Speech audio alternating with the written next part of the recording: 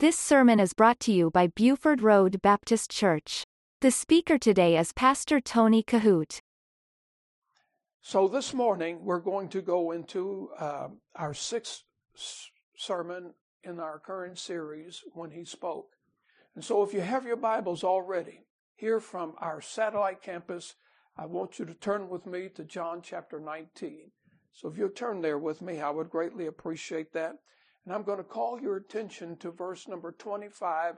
I'm going to read that for you, verses 25 through 30, as we talk about the sixth saying on the cross in the series entitled, When He Spoke.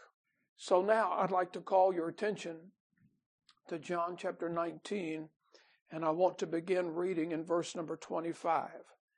The Bible says, Now there stood by the cross of Jesus his mother, and his mother's sister Mary, the wife of Cleophas, and Mary Magdalene. When Jesus therefore saw his mother, and the disciple standing by whom he loved, he saith unto his mother, Woman, behold thy son. Now that disciple was John. In verse number 28, after this, Jesus, knowing that all things were now accomplished. And do you remember when Jesus spoke to Mary in the wedding of Cana of Galilee in John chapter 2, when Jesus began his very first miracle? And Mary came to Jesus and said, We're all out of wine. And she was in a little moment of panic. And Jesus said to his mother, he said, Woman, what have I to do with you? He said, My time has not yet come. And so Jesus knew that there was going to be an appointed time when he would start his public ministry and when he would end his public ministry. Now, in those 3.5 years, all of the things that God sent Jesus on this earth to do had been accomplished and had been fulfilled. And so when you read the scriptures, again in verse 28, after this, Jesus, knowing that all things were now accomplished, everything God sent him to do had been done, that the scripture might be fulfilled, saith, I thirst. Now there was set a vessel full of vinegar, and they filled a sponge with vinegar and put it upon hyssop and put it to his mouth. By the way, they did this on 3 different occasions. In verse number 30, when Jesus therefore had received the vinegar, because there were other times that he didn't, but now this time he did. And the scripture says when Jesus therefore had received the vinegar, he said, It is finished. Can somebody say amen? It is finished. And bowed his head and gave up the ghost. Now, let me review just for a minute. Again, Jesus spoke 7 times from the cross. Next Sunday, when we have communion at the church, I'm going to speak very briefly on the 7th saying as we go into our communion service and celebrate Palm Sunday. But let me review just for a minute these sayings on the cross. The first time Jesus spoke from the cross, he said, Father, forgive them, for they know not what they do. The second time he spoke from the cross, he spoke to the thief when he said, Today thou shalt be with me in paradise. The third time Jesus spoke, he said to his mother, Woman, behold thy son. The fourth time Jesus spoke, he spoke with great agony, with great suffering, when he said, my God, why hast thou forsaken me? And now the 5th time that he spoke from the cross, he said, I thirst. And we spoke last Sunday about the various things that included. Not just the physical consumption of something to drink, but it was much more spiritual than that. And today we're talking about these glorious words. It is finished. Now, I hope and pray that you have your outline before you, because I want you to refer to this much this morning. These last 2 times that Jesus spoke from the cross, he was speaking words of suffering. When he said, my God, why hast thou forsaken me? And also when he said, I thirst. Now the words, my God, why hast thou forsaken me? These are the words of desolation and loneliness. And that's what you have to remember. Jesus experienced those emotions on the cross. Now, the words "I thirst," they are words of lamentation. But thank God, darkness would soon pass. The agony of Calvary would soon fade away. The sun would definitely shine again.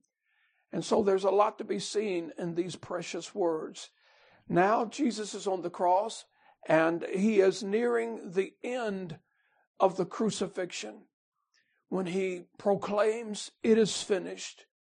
And these are the words not of suffering, not of anguish. These are the words of triumph. These are the words of victory. It is finished. They are words of jubilation. And what a jubilation truly it was. And here's something that I want you to remember. You may want to write this down. Jesus was not the victim of the cross. He was the victor of the cross. And there's a magnitude of worlds different apart. Not the victim, but the victor. I think it's important right here to say that the preaching of the cross should be something that we never get away from. And the more that this world revolves on its axis today and moving forward, we're going to see political correctness consume humanity like we've never seen it before. And believe me, there is many movements in our land today that wants to stifle the preaching of the cross. There are millions of people who detest the preaching of the cross. Because you see, the cross explains why we had to be saved. It explains the essence of sin and the judgment of sin, the consequence of sin. And the world doesn't like to be told that they're sinners. But the truth of the matter is we're all sinners, for all have sinned. So it doesn't matter how politically correct we get. We must never stop preaching the message of the cross. In fact, the Bible says in 1 Corinthians chapter 1, verse number 18, "For the preaching of the cross is to them that perish foolishness, but unto us which are saved, it is the power of God." And we can never get to the place, at least never at Buford Road Baptist Church, and you will never have to worry about that as long as I have a sound brain wave, as long as I have a voice, as long as somebody can prop me up behind the pulpit. You will never have to worry about the message of the cross dismantling or disappearing from our pulpit. It will never fade away. It will always be the cross, the message of the cross. Somebody say amen. Can I have a witness to that this morning? Nothing should ever be more important to us in the Word of God than the preaching of the cross. Now, the cross of Jesus, if you're looking in your outline today, it echoes two profound sermons with many subpoints. The first great sermon that could be preached about the cross, it shows us the incredible depths of humiliation Jesus was willing to endure for our sin. You think about that. The Bible teaches us that he left the ivory palaces of heaven. The Word says that he became poor, that through his poverty we might be rich. The Bible says that he was so poor and destitute. The Word says foxes have holes, and the birds of the air have their nest, but the Son of Man hath no place to lay his head. So he was in fact homeless. He left the ivory palaces of heaven. He became poor. He became homeless. He came to a perverse world that would ultimately reject him. So you think about this.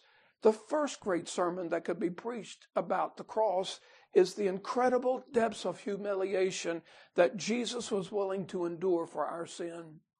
And the second message that could be preached is the message of completion. And that is that Jesus completed everything that God wanted him to accomplish. He finished everything that God set in motion and wanted him to complete. He crossed the finish line. He crossed the goal line. And only Jesus could have provided salvation for the world. Only him. Now, in his humiliation, We know that he left his home, he became poor, he became destitute, he was rejected, he was brutalized, and he was stripped naked on the cross. And in the completion of his mission, we find that he built a bridge, that he would indeed restore a relationship between God and man once again. So there are two incredible, important messages on the cross that I think should never leave our hearts. And it's extremely important to know that these words, "it is finished," it's certainly not the despairing cry of a helpless martyr. Jesus, when you think about the realities that were hovering around the cross, he had all of heaven at his disposal. It is finished, listen carefully, it's not the expression of a satisfied life that his earthly suffering had now passed. He wasn't saying it is finished and now wiping the sweat off of his face and the blood off of his hands, saying, well, I'm glad that's over with, that's all behind me, now I can get back to the Father. They were not words of relief from a worn out life. But these incredible words, "it is finished," they are words of declaration from the divine Redeemer. And only Jesus could procure our salvation. Only he could have made that possible. All he came from heaven to do was now pleasing to God because it was all now very much complete. And so we thank God for that. All that was needed to fill and fulfill the heart of the character of God was done. All that the law could not do, Jesus accomplished. The price of redemption was paid in full. The royal, precious, holy blood of the Lamb of God had been shed. And so we find here this morning in these words, "it is finished," that the great purpose and the great plan of God of salvation was now completed, and now it was acceptable in the eyes and in the heart of God. When I thought about all of that, it made me reflect upon some beautiful things of the Scripture. God, in the very beginning, he had taken great pleasure in creating the holy angels. You think about that. All of the angels are created beings. And when God created the heavenly holy angels, he took great pleasure in that. He took great pleasure in creating the cherubims of heaven. He took great pleasure in creating the great seraphims of heaven. He took great pleasure when he created the world and when he created the earth. He took great pleasure when he created mankind. Everything that the Bible says that God created, God looked upon it after he had accomplished that, after he had created that. God looked upon it and said, "It is good." But I want you to know, nothing could have satisfied God any more than the accomplishment of Calvary. The sufferings of Jesus was over. The hours of darkness were now past. The bitter cup was now emptied out. The blood of the Lamb had been shed. And now, Jesus, God's Son, was back in the fellowship with him, never to be separated from each other ever again. Everything was completed. Everything was satisfactory to God. The price was paid, and the only thing left to do was to raise Jesus bodily from the grave. I'm glad that Sunday after next, we're going to be able to get back in the church house and have Easter celebration in the church. Brother David's got some wonderful music planned with the choir. The choir will sing for the first time in over a year. I get chills just thinking about that. Aren't you glad when Jesus cried on the cross, "It is finished"? Aren't you glad he did not say, "I am finished"? That would be significantly different, and it would have had a different outcome altogether. I'm glad Jesus didn't say, "I'm finished." I'm glad he didn't say, "I'm through." I'm glad he didn't say, "I quit." I'm glad he said, "It is finished." The completed work of God that built the bridge from the heart of man to his own heart had been built. I want us to look a little closer this morning at the finished work of Calvary. And we begin today with point number 1 in your bulletin. And I want you to follow along with me, because in point number 1, we see the accomplished fulfillment of all of the prophecies concerning the death of Jesus. Last Sunday, we spoke a little bit how Jesus honored every prophetic word on the cross about his death. If you're able to take your Bibles and turn to Matthew chapter 26 with me this morning, I want to encourage you to do it. Obviously, we don't have the big screens here. And so this morning, I think it would help you to take your Bible and maybe get some of those pages unstuck and turn with me to the Gospel of Matthew chapter 26. And I want you to look at verse number 56. And while you're turning, let me say again, we see the accomplished fulfillment of all the prophecies concerning the death of Jesus. And Jesus made it an extreme priority to fulfill every single word of Scripture. In Matthew chapter 26, verse 56, the Bible says, "But all this was done, that the Scriptures of the prophets might be fulfilled. Then all of the disciples forsook him and fled." I want you to remember now that for centuries, hundreds and hundreds of years, men had looked forward in the hope of the promised Messiah to come. And then when Jesus was born in Bethlehem of Judea, their search was over. They would no longer have to look towards the cross. You see, all of the prophets, they had pointed men and women for hundreds and hundreds of years to look towards the cross. They had preached that one day the Messiah would come. One day he would die upon the cross. That's why the prophet Isaiah, 750 years before Jesus was ever born, he said he was wounded for our transgressions. He was bruised for our iniquities. The chastisement of our peace was upon him, and with his stripes we are healed. Isaiah, 750 years before Calvary, he could see in the distance, he could see over the horizon that Jesus would come, that Jesus would die. He would shed his blood. And so all of the prophets from centuries of old pointed men and women to look towards the coming of the Messiah, to look towards the death of Christ. Now, when Jesus spoke these words, whether it would be a prophet, whether or not it would be a preacher, they would preach, their message would change, not to look forward to the cross, but now the message would dramatically change. Now look back to the cross, where previously the message was he was coming. And now the message was, when Jesus cried, "It is finished," it's been done. And I want us to look at that very carefully and study it and comprehend it today. The second thing that I want to talk about on your bulletin this morning, next we see the completion of his sufferings. This is very important.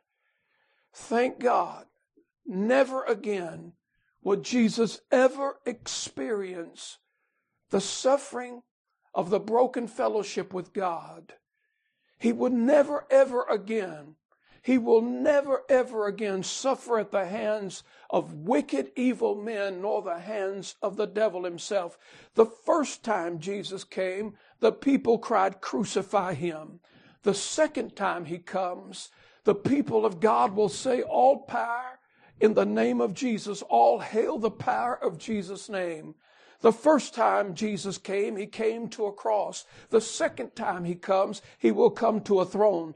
The first time he came to be judged. The second time he comes, he will come as the judge. The first time he came, he stood before Pilate. But the second time he comes, Pilate will stand before him. In these words, we find the completion of his sufferings. They will never strike his face again. They will never pluck his beard again. They will never spit in his face again. They will never shove crowns of thorns in his brow. They will never whip the flesh off of his back again. They will never put nails in his hands and feet. Never a Roman spear will ever pierce his side. He will never experience broken fellowship with God. Hey, can somebody in this satellite church say, to God be the glory, praise the Lamb of God, amen. I need a witness this morning. Now, I can't see it right now, but hopefully you're staying with me. Aren't you glad Jesus was willing to pay the price of suffering? Think about it. He was our only hope. But in this word, it is finished. We see the completion of his sufferings. I want you to take your Bible and turn with me to Hebrews chapter 12, verse number 2. The word of God says this, Hebrews chapter 12 and verse number 2.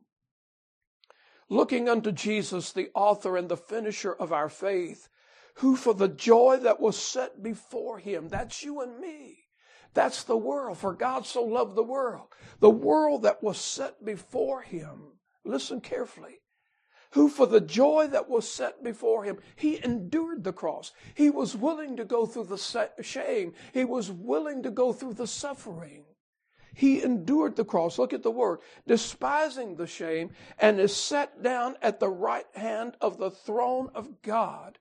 I'm so thankful that when that Roman soldier said, if you really are the Son of God, come down and save yourself. I'm so glad he didn't come down. How about you this morning? The wages of sin, in these words, it is finished, had been paid for. Nothing else could be added to the plan of redemption. Many people today are trying to do just that, add things to accomplish what they believe will help them get inside the pearly gates. There's absolutely nothing we can do. I have said this many times in this particular series, that if there was any other way, God would have done it rather than putting his only begotten Son through the agony of the cross. There are not multiple ways to Jesus. There are not multiple ways to God. There are not multiple ways to heaven. It's only one way. And Jesus said, I am that. I am the way. Thank God it's been done. Many people today try to live by works. They believe if I just do this or do that. But listen carefully. The essence of salvation is not about what you can do. It's about what's been done. And so we don't live under these two letters, do, D-O. Thank God we live under the glorious words of these four letters, D-O-N-E. It's been done. And if you can't say amen to that, then your blesser's broke. I'm telling you right now, look at number 3 on your outline today. We see the clarity of atonement. And this is really important, and I want you to think about that. We see the reason for the blood. Why did God choose blood to rescue us from sin? Before the universe was ever created, it was in the plan and in the heart of God that there would be no other payment accepted but the blood of Jesus. In fact, the word says this in Revelation chapter 13, number 8. Verse number 8, if you look at the latter part, now this entire passage is talking about the Antichrist. However, the latter part of it does indeed refer to the Lamb, the spotless Lamb of God. And Jesus, look at this very carefully. The Lamb slain, this is a set of Jesus. He was the Lamb slain before the foundation of the world. Before anything was created, God had a plan of redemption. God had a plan of salvation.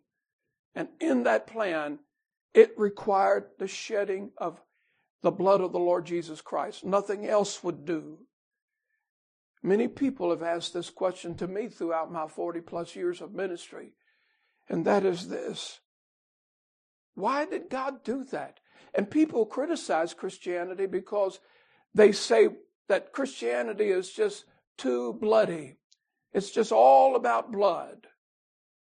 Yet, when you think about the movies that are coming out today, when you think about all the television series that comes on today, you can go down from the Texas Chainsaw Massacre to everything like that, The Walking Dead and all of this other stuff. Listen, nobody complains about all the blood that they're showing us every single day we turn the television on, or every single day you pull up a YouTube on your iPad.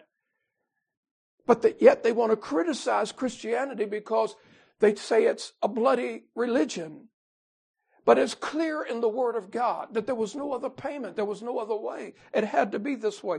In fact, in Hebrews chapter 9:22, you have the reference in your bulletin. But let me mention this. The Word says, and almost all things are by the law purged with blood, and without the shedding of blood is no remission. There was no other possible way, no other payment that God would accept. When Adam and Eve sinned in the garden, God's judgment on that, He declared that their life would be taken. It would eventually be taken physically, but it was instantly taken spiritually. The Bible says this in Romans chapter 6 and verse number 23, for all have sinned and come short of the glory of God. Romans 6:23, the Bible says, for the wages of sin is death. That's talking about eternal separation. So when Adam and Eve sinned in the garden, they had the physical pronouncement of death upon them. But greater than that, they had the spiritual pronouncement of death. Sin took their life. And I will tell you this, just as sin took their life, physically and spiritually, that same sin takes ours as well. In fact, in Romans chapter 5 and verse number 12, the Bible says, whereas by one man sin entered into the world, and death by sin, talking about the sin of Adam in the Garden of Eden. And so death passed upon all men, for that all have sinned. The very first sin created by Adam and Eve in the garden, that sin that they committed was hereditarily passed down to every human soul that would ever be born on the face of this earth. Because one man sinned, the Word says, because of that, we are all sinners.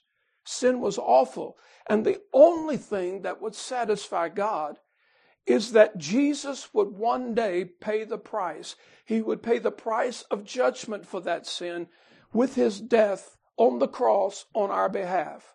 Now listen carefully. As a sinner, none of us can pay the price of sin with our life. It simply cannot be done. And none of us can pay the sin debt for another person with our life. The only person who could give their life for another was Jesus. Are you with me? In fact, the Bible says this in Leviticus. Go back to the Old Testament. I love the Old Testament. The Bible says this, for the life of the flesh is in the blood, and I have given it to you upon the altar to make an atonement for your souls. For it is the blood that maketh atonement for the soul. So going all the way back to the Old Testament and even further beyond that, Jesus was the Lamb of God slain before the foundation of the world. God could see in His omniscience when Jesus died on the cross that the shedding of His own blood would indeed be the full satisfactory payment for sin. And here in this passage of Scripture, the Word of God says, for it is the blood that maketh atonement for the soul. God accepted the blood sacrifice of Abel.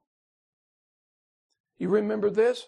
Also, on the very first Passover in Egypt, when God said to apply the blood to the doorpost, and God said, when I see the blood, I will pass over you. God accepted the blood for Abel's sacrifice. He accepted the blood applied to the doorpost in Egypt. After that, once a year, on the Day of Atonement, on Yom Kippur, the high priest, he would enter into the Holy of Holies to offer sacrifices to atone for the people, the sins of Israel for the period of 1 year. And God accepted that. And now because of its relationship to our life and our human soul, listen carefully, the blood of Jesus signifies the supreme payment and offering to God. What the blood of animals in the Old Testament could not do and could not do eternally, the blood of Jesus has done.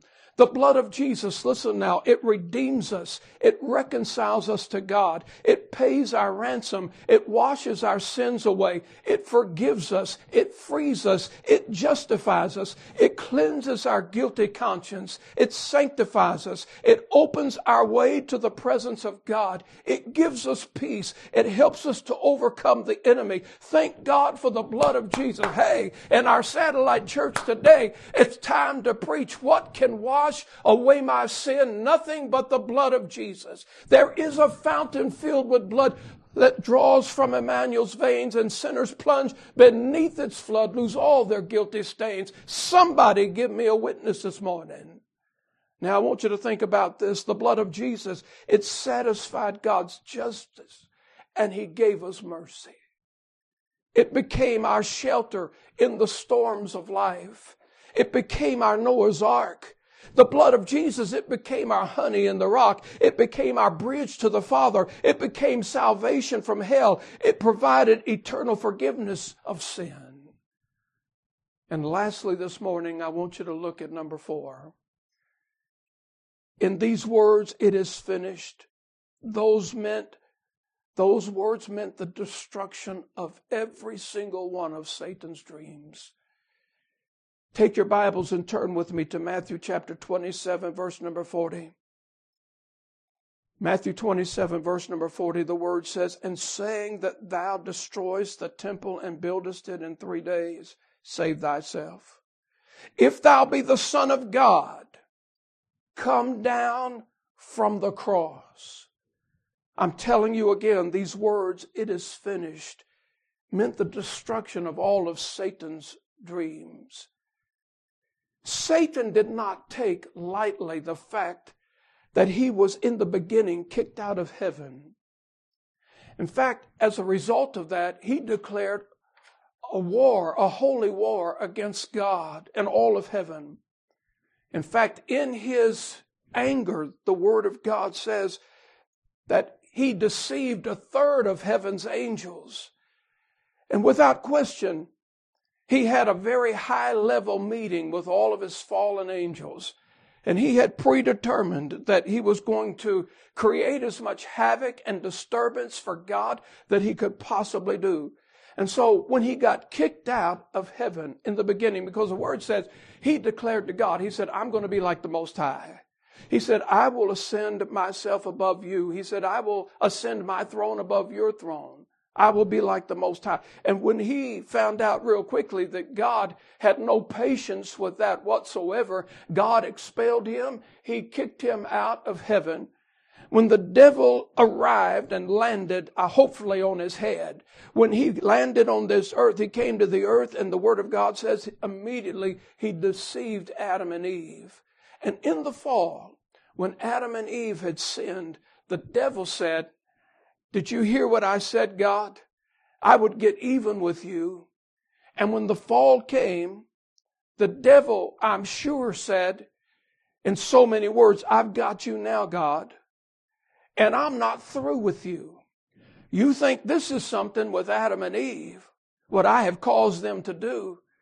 I'm sure the devil threw up in the face of God. What I have done to them, I'm going to do to every single human being that ever walks upon this earth."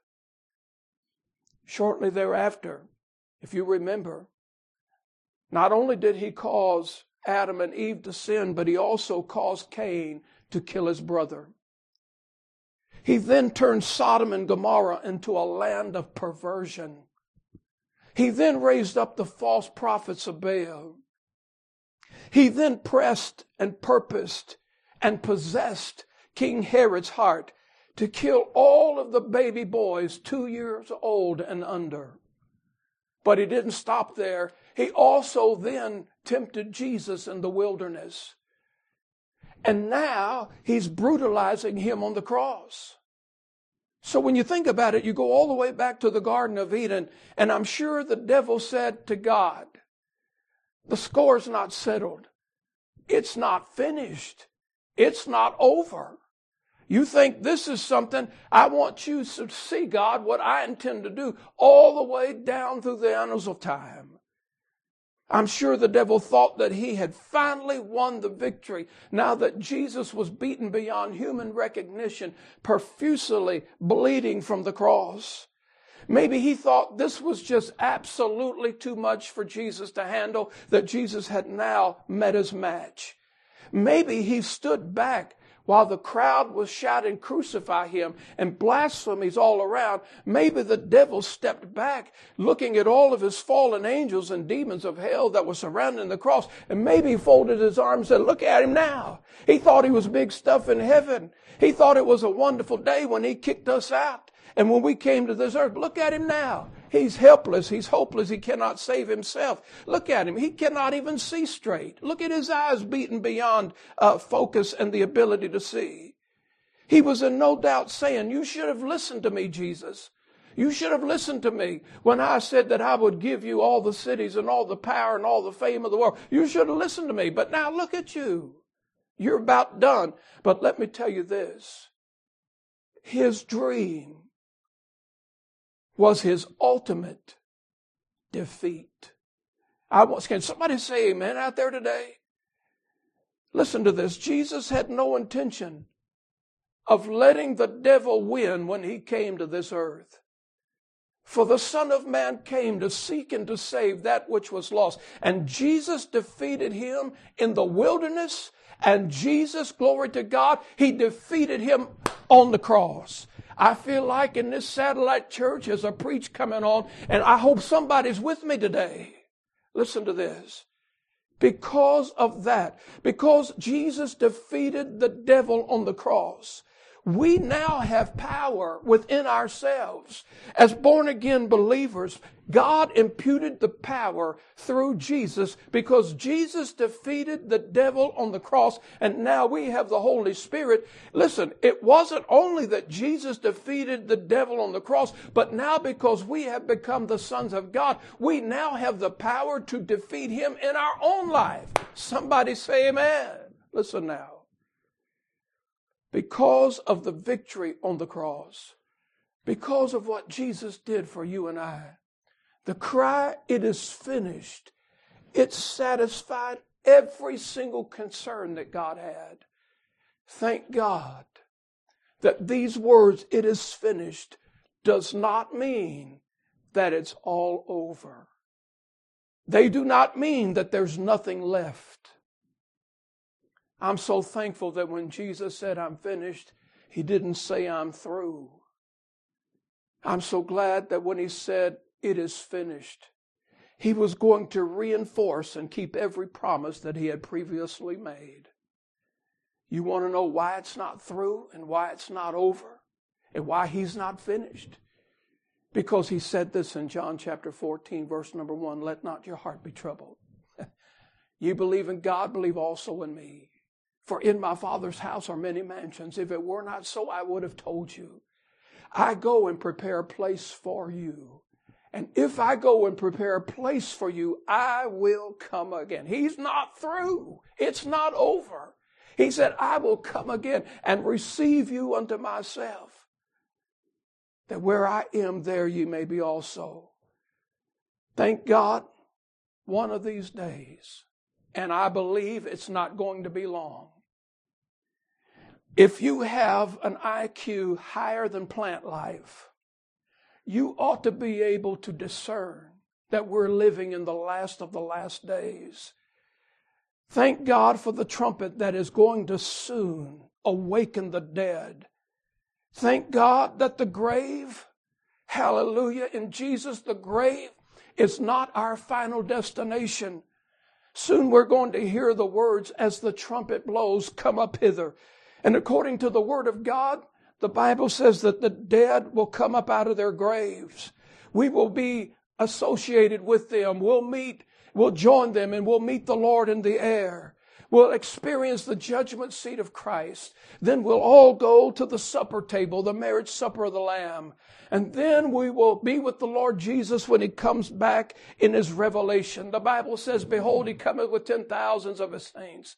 And when He returns in the revelation, His feet will land on the Mount of Olives. And according to the Word of God in Zechariah chapter 14, verse number 4, in that day His feet shall stand upon the Mount of Olives. It will cleave in two. The Bible says that the Lord Jesus, the captain of the ship, the salvationer of the soul, He is going to lead the host of heaven with Him down the slopes of the Mount of Olives. With the Lord, we will cross the Kidron Valley. With His spoken word, He's going to defeat the Antichrist. We will follow the Lord Jesus through the eastern gate, and He will take His place on the throne of David. We'll all assemble around that throne, and we'll all be singing when the saints go marching in. At least I think so anyway. He will then remove the devil forever. He'll cast him in the bottomless pit. And listen carefully, glory to God, the finished work of salvation will be finished, and God's plan for redemption for the redeemed will be absolutely completed. My goodness gracious, have we not preached the Word of God today in our satellite chapel? Listen carefully. The most important thing that you could do, if you don't know the Lord Jesus as your personal Savior, is to trust Him. Why? I get so puzzled with that sometimes. Why would people want to put it off another day if you don't know Jesus as your Savior? And you're trying to say, I'm going to just give it a little more time. Do you not realize that you're playing Russian roulette with your soul? You might say, well, I plan to do it tomorrow. What promise do you have about that? Boast not thyself of tomorrow, for thou knowest not what a day may bring forth. The most important thing you could do right now, if you don't know Christ, is to give your heart to Jesus right now. This is the day the Lord has made. This is the day of salvation. Don't put it off.